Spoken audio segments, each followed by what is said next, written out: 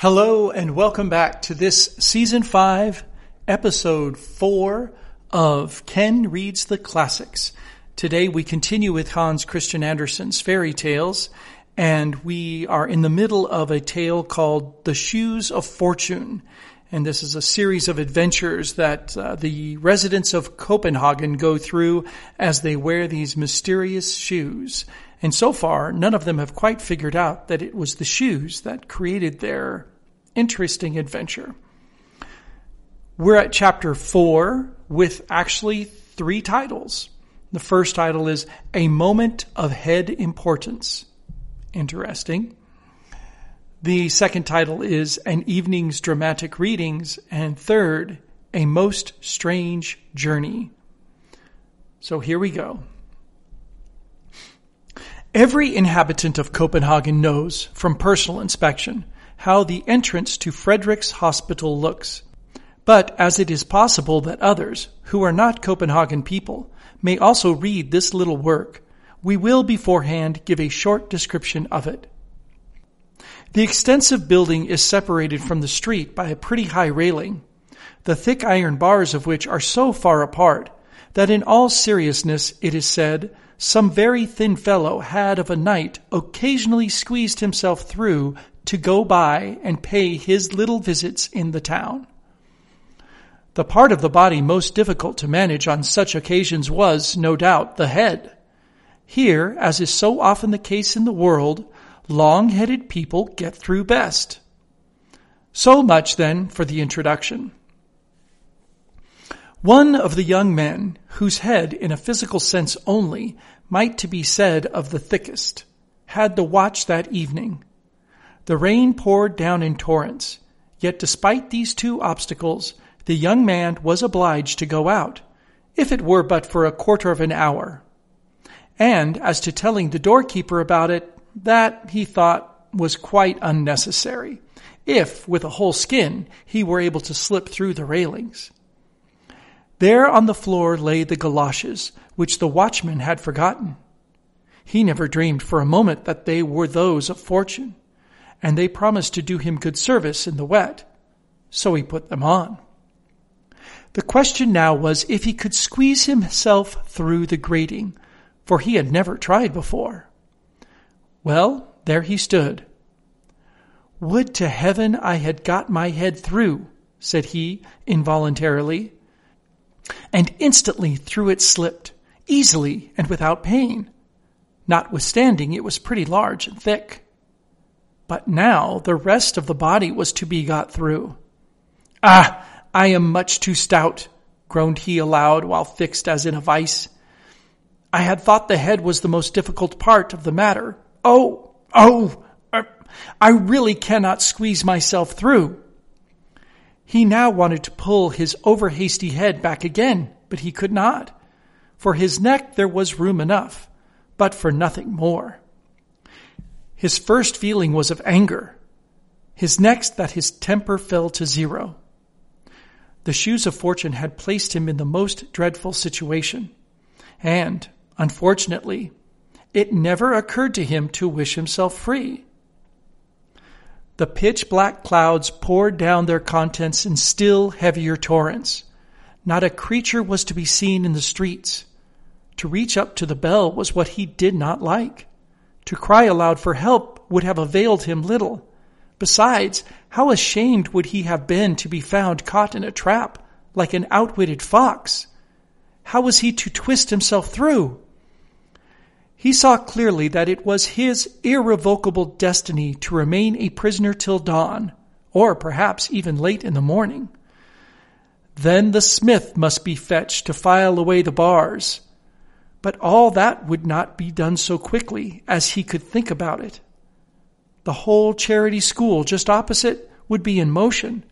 All the new booths with their not very courtier-like swarm of seamen would join them out of curiosity, and would greet him with a wild hurrah while he was standing in his pillory. There would be a mob, a hissing and rejoicing and jeering 10 times worse than in the rows about the Jews some years ago. Oh, my blood is mounting to my brain. 'Tis enough to drive one mad. I shall go wild.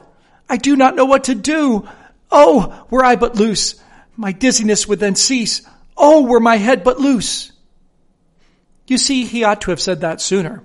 For the moment he expressed the wish, his head was free, and cured of all his paroxysms of love, he hastened off to his room, where the pains consequent on the fright of the shoes had prepared for him did not so soon take their leave.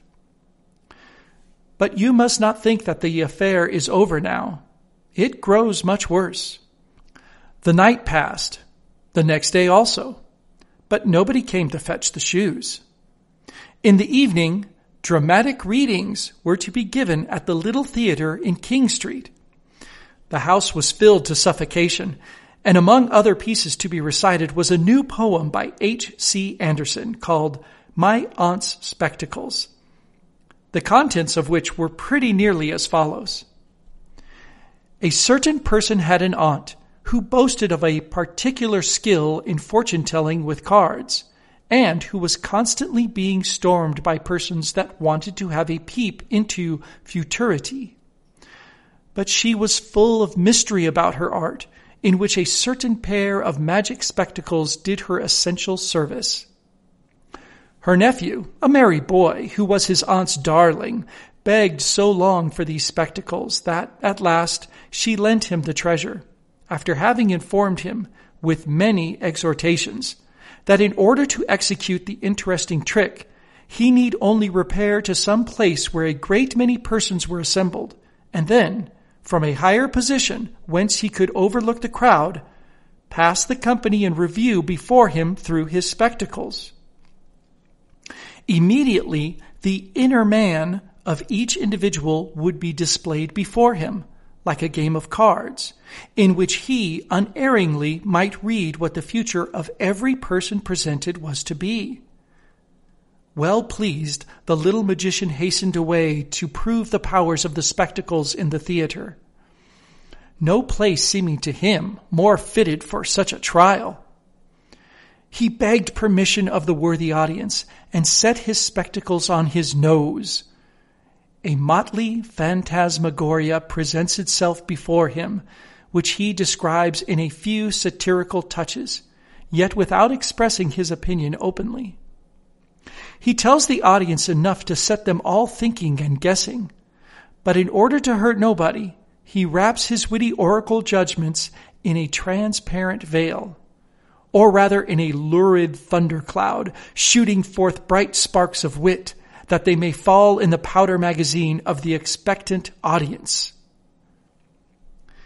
The humorous poem was admirably recited, and the speaker much applauded. Among the audience was the young man of the hospital, who seemed to have forgotten his adventure of the preceding night. He had on the shoes, for as yet no lawful owner had appeared to claim them. And besides, it was so very dirty out of doors. They were just the thing for him, he thought. The beginning of the poem he praised with great generosity. He even found the idea original and effective, but that the end of it, like the Rhine, was very insignificant, proved, in his opinion, the author's want of invention. He was without genius. This was an excellent opportunity to have said something clever.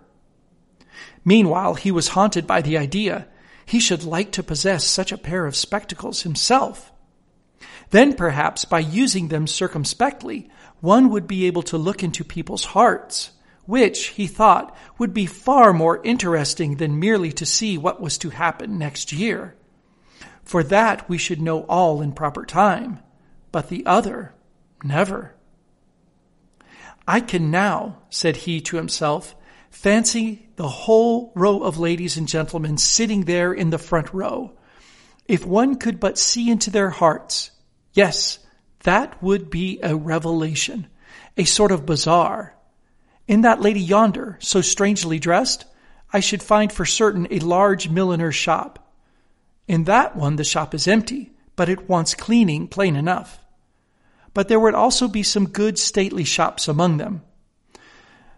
Alas, he sighed, I know one in which all is stately, but there sits already a spruce young shopman, which is the only thing that's amiss in the whole shop. All would be splendidly decked out, and we should hear, "Walk in, gentlemen, pray walk in. Here you will find all you please to want."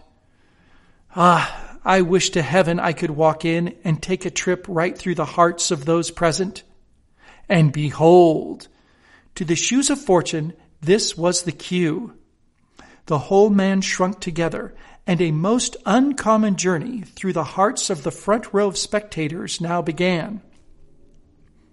The first heart through which he came was that of a middle-aged lady, but he instantly fancied himself in the room of the Institution for the Cure of the Crooked and Deformed, where casts of misshapen limbs are displayed in naked reality on the wall. Yet there was this difference. In the institution, the casts were taken at the entry of the patient, but here they were retained and guarded in the heart while the sound persons went away.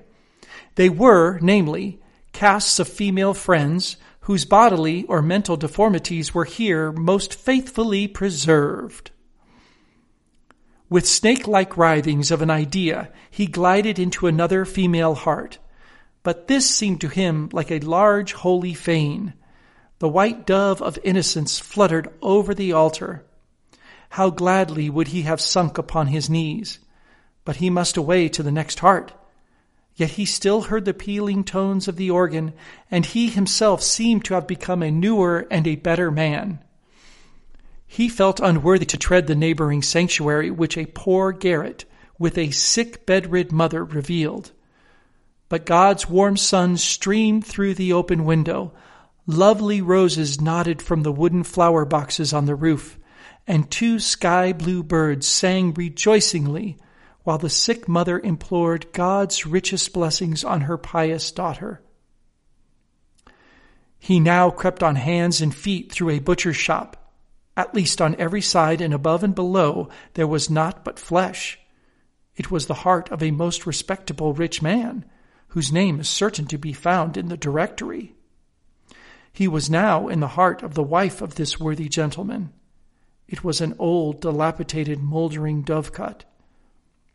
The husband's portrait was used as a weathercock, which was connected in some way or other to the doors, and so they opened and shut of their own accord, whenever the stern old husband turned around. Hereupon he wandered into a boudoir formed entirely of mirrors, like the one in Castle Rosenberg. But here the glasses magnified to an astonishing degree. On the floor, in the middle of the room, sat, like a Dalai Lama, the insignificant self of the person, quite confounded at his own greatness. He then imagined he had got into a needle case full of pointed needles of every size. This is certainly the heart of an old maid, thought he, but he was mistaken. It was the heart of a young military man, a man, as people said, of talent and feeling. In the greatest perplexity, he now came out of the last heart in the row. He was unable to put his thoughts in order, and fancied that his too lively imagination had run away with him. "Good heavens," sighed he, "I have surely a disposition to madness. 'Tis dreadfully hot here. My blood boils in my veins, and my head is burning like coal." And he now remembered the important event of the evening before, how his head had got jammed in between the iron railings of the hospital. "That's what it is, no doubt," said he.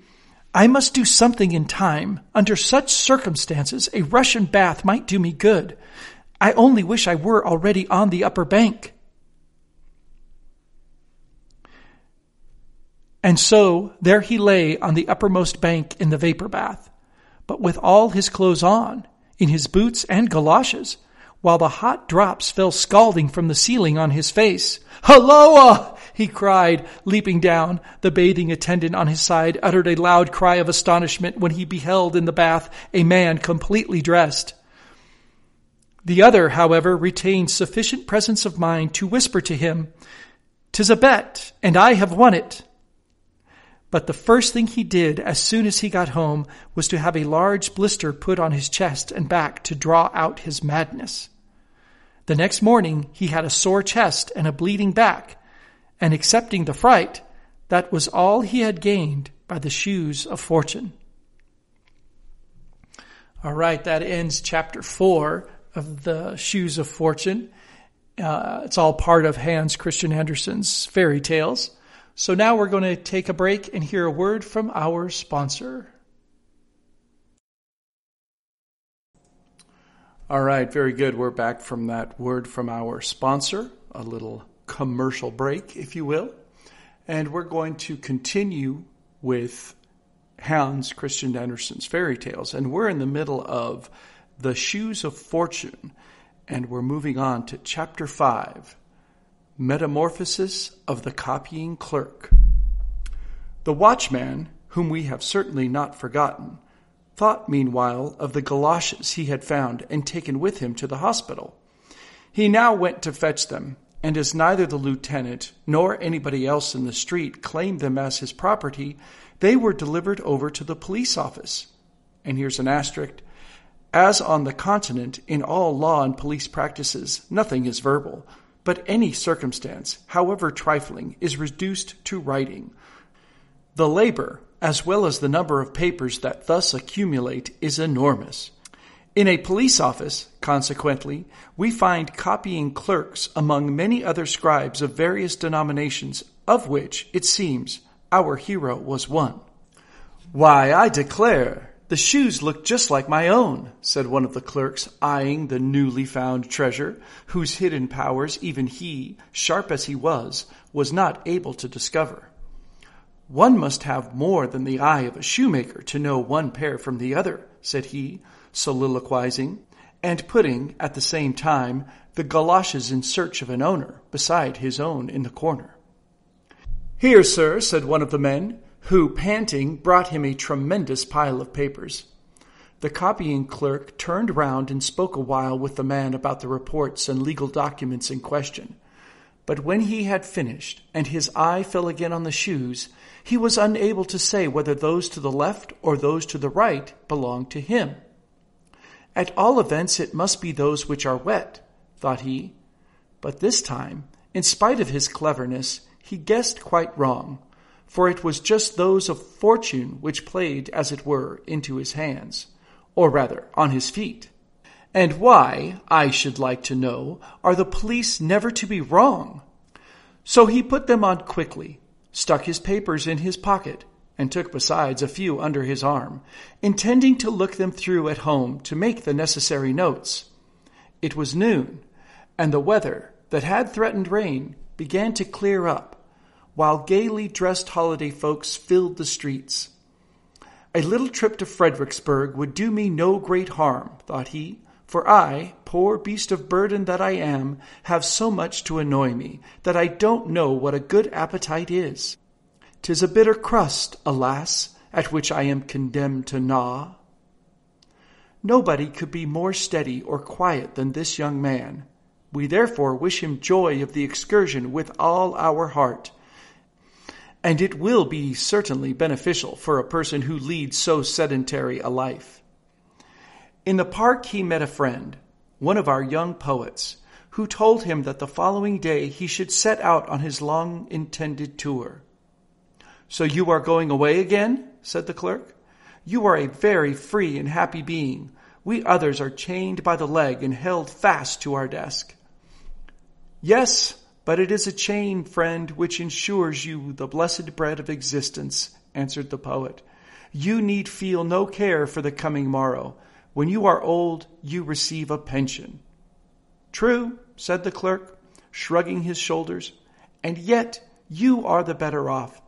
To sit at one's ease and poetize, that is a pleasure. Everybody has something agreeable to say to you, and you are always your own master. No, friend, you should but try what it is to sit from one year's end to the other, occupied with and judging the most trivial matters." The poet shook his head. The copying clerk did the same. Each one kept to his own opinion, and so they separated. "It is a strange race, these poets," said the clerk, who was very fond of soliloquizing. "I should like some day, just for a trial, to take such nature upon me, and be a poet myself. I am very sure I should make no such miserable verses as the others. Today, methinks, is a most delicious day for a poet. Nature seems anew to celebrate her awakening into life. The air is so unusually clear, the clouds sail on so buoyantly, and from the green herbage a fragrance is exhaled that fills me with delight. For many a year I have not felt as at this moment." We see already by the foregoing effusion that he is become a poet. To give further proof of it, however, would in most cases be insipid, for it is a most foolish notion to fancy a poet different from other men. Among the latter there may be far more poetical natures than many an acknowledged poet, when examined more closely, could boast of. The difference only is that the poet possesses a better mental memory, on which account he is able to retain the feeling and the thought till they can be embodied by means of words, a faculty which the others do not possess. But the transition from a commonplace nature to one that is richly endowed demands always a more or less breakneck leap over a certain abyss which yawns threateningly below, and thus must the sudden change with the clerk strike the reader. "The sweet air," continued he of the police office in his dreamy imaginings, "how it reminds me of the violets in the garden of my Aunt Magdalena. Yes, then I was a little wild boy who did not go to school very regularly. Oh, heavens, 'tis a long time since I have thought on those times. The good old soul. She lived behind the exchange. She always had a few twigs or green shoots and water, let the winter rage without as it might. The violets exhaled their sweet breath, whilst I pressed against the window panes, covered with fantastic frostwork, the copper coin I had heated on the stove, and so made peepholes. What splendid vistas were then open to my view! What change! What magnificent! Yonder in the canal lay the ships frozen up and deserted by their whole crews, with a screaming crow for the sole occupant. But when the spring, with a gentle stirring motion, announced her arrival, a new and busy life arose. With songs and hurrahs the ice was sawn asunder. The ships were fresh tarred and rigged, that they might sail away to distant lands. But I have remained here, must always remain here, sitting at my desk in the office, and patiently see other people fetch their passports to go abroad. Such is my fate, alas! Sighed he, and was again silent. Great heaven! What is to come to me? Never have I thought or felt like this before. It must be the summer air that affects me with feelings almost as disquieting as they are refreshing. He felt in his pocket for the papers. These police reports will soon stem the torrent of my ideas and effectually hinder any rebellious overflowing of the time-worn banks of official duties, he said to himself consolingly, while his eye ran over the first page. Dame Tigbrith, tragedy in 5 acts. What is that? And yet it is undeniably my own handwriting. Have I written the tragedy? Wonderful! Very wonderful! And this? What have I here? Intrigue on the ramparts, or The Day of Repentance. Vaudeville with new songs to the most favorite airs. The deuce! Where did I get all this rubbish? Someone must have slipped it in slyly into my pocket for a joke. There is, too, a letter from me, a crumpled letter, and the seal broken. Yes, it was not a very polite epistle from the manager of the theater, in which both pieces were flatly refused. Ahem, said the clerk breathlessly, and quite exhausted, he seated himself on a bank. His thoughts were so elastic, his heart so tender. and involuntarily he picked one of the nearest flowers. It is a simple daisy, just bursting out of the bud. What the botanist tells us after a number of imperfect lectures, the flower proclaimed in a minute. It related the mythos of its birth, told of the power of the sunlight that spread out its delicate leaves, and forced them to impregnate the air with their incense. And then he thought of the manifold struggles of life, which in like manner awaken the budding flowers of feeling in our bosom. Light and air contend with chivalric emulation for the love of the fair flower that bestowed her chief favors on the latter. Full of longing, she turned towards the light, and as soon as it vanished, rolled on her tender leaves together and slept in the embraces of the air. "It is the light which adorns me," said the flower. "But 'tis the air which enables thee to breathe," said the poet's voice. Close by stood a boy who dashed his stick into a wet ditch. The drops of water splashed up to the green leafy roof, and the clerk thought of the million of ephemera which in a single drop were thrown up to a height that was as great, doubtless, for their size, as for us if we were to be hurled above the clouds. While he thought of this, and of the whole metamorphosis he had undergone, he smiled and said, "I sleep and dream, but it is wonderful how one can dream so naturally, and know besides so exactly that it is but a dream.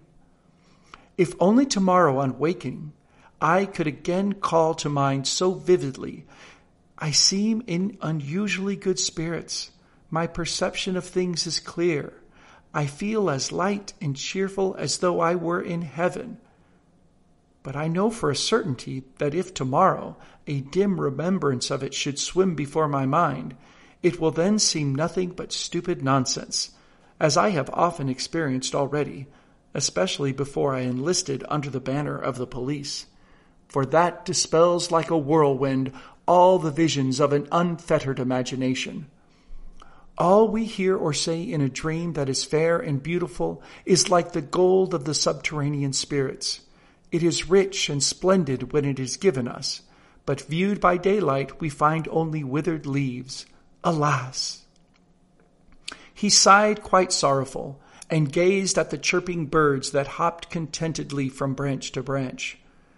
"They are much better off than I.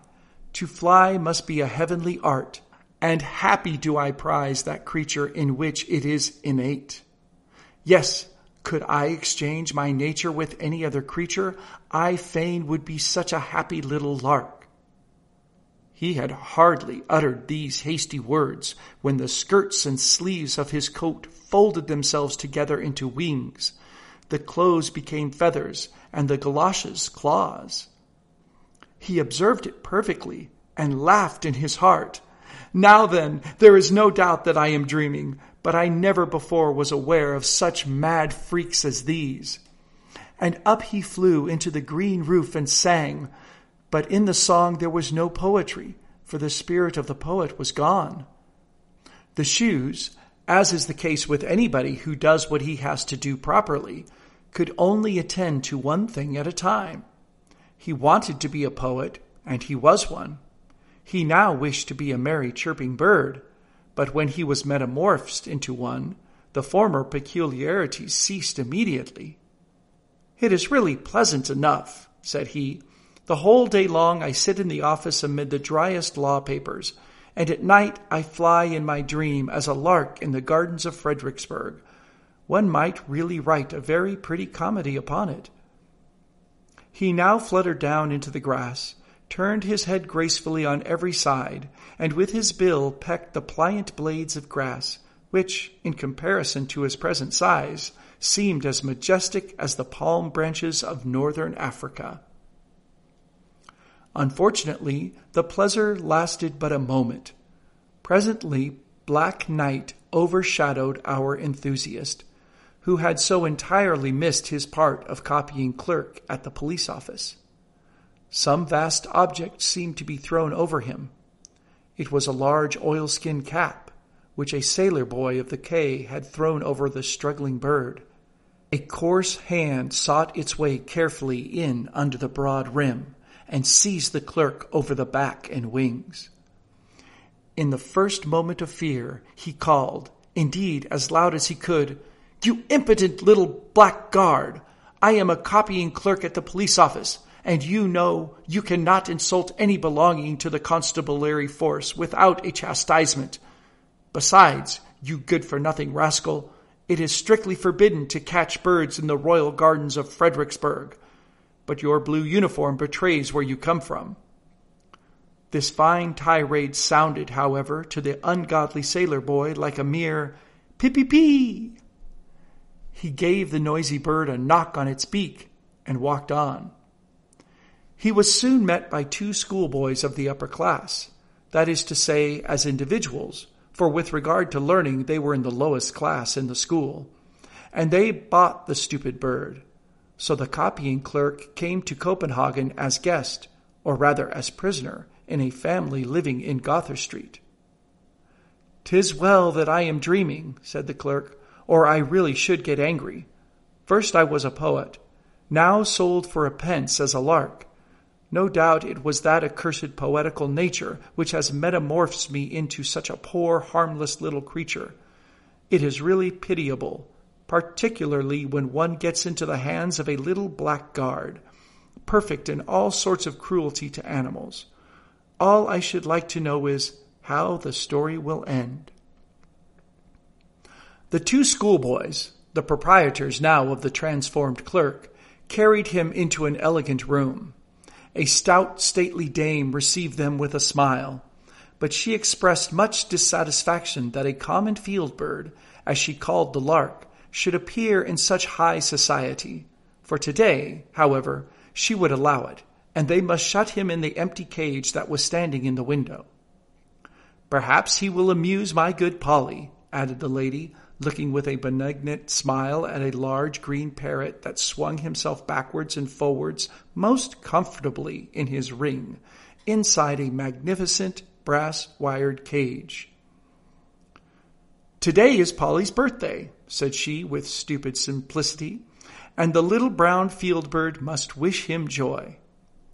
Mr. Polly uttered not a syllable in reply, but swung to and fro with dignified condescension, while a pretty canary, as yellow as gold, that had lately been brought from its sunny, fragrant home, began to sing aloud.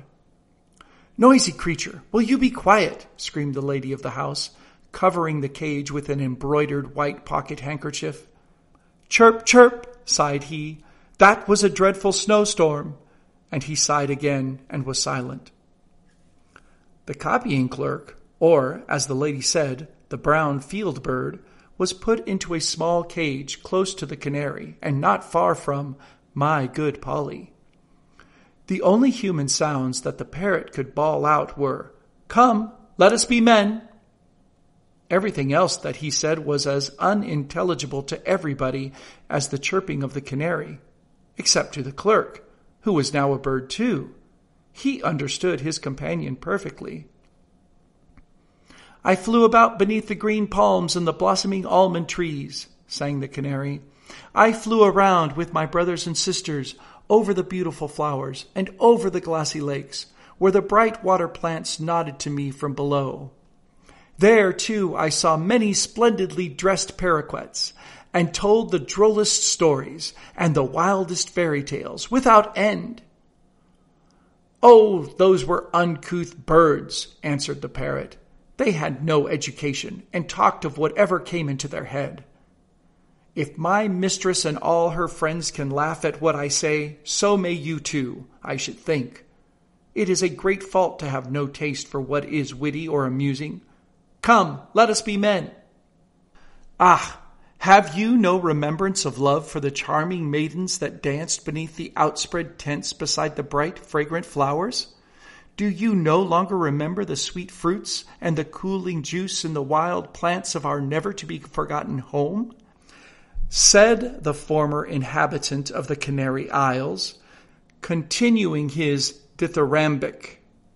"Oh, yes," said the parrot, "but I am far better off here. I am well fed and get friendly treatment. I know I am a clever fellow, and that is all I care about." Come, let us be men. You are of a poetical nature, as it is called. I, on the contrary, possess profound knowledge and inexhaustible wit. You have genius, but clear-sighted, calm discretion does not take such lofty flights and utter such high natural tones.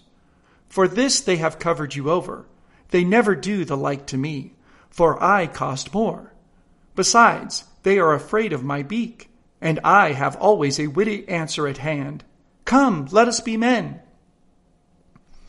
O warm, spicy land of my birth, sang the canary bird, I will sing of thy dark green bowers, of the calm bays where the pendant boughs kiss the surface of the water.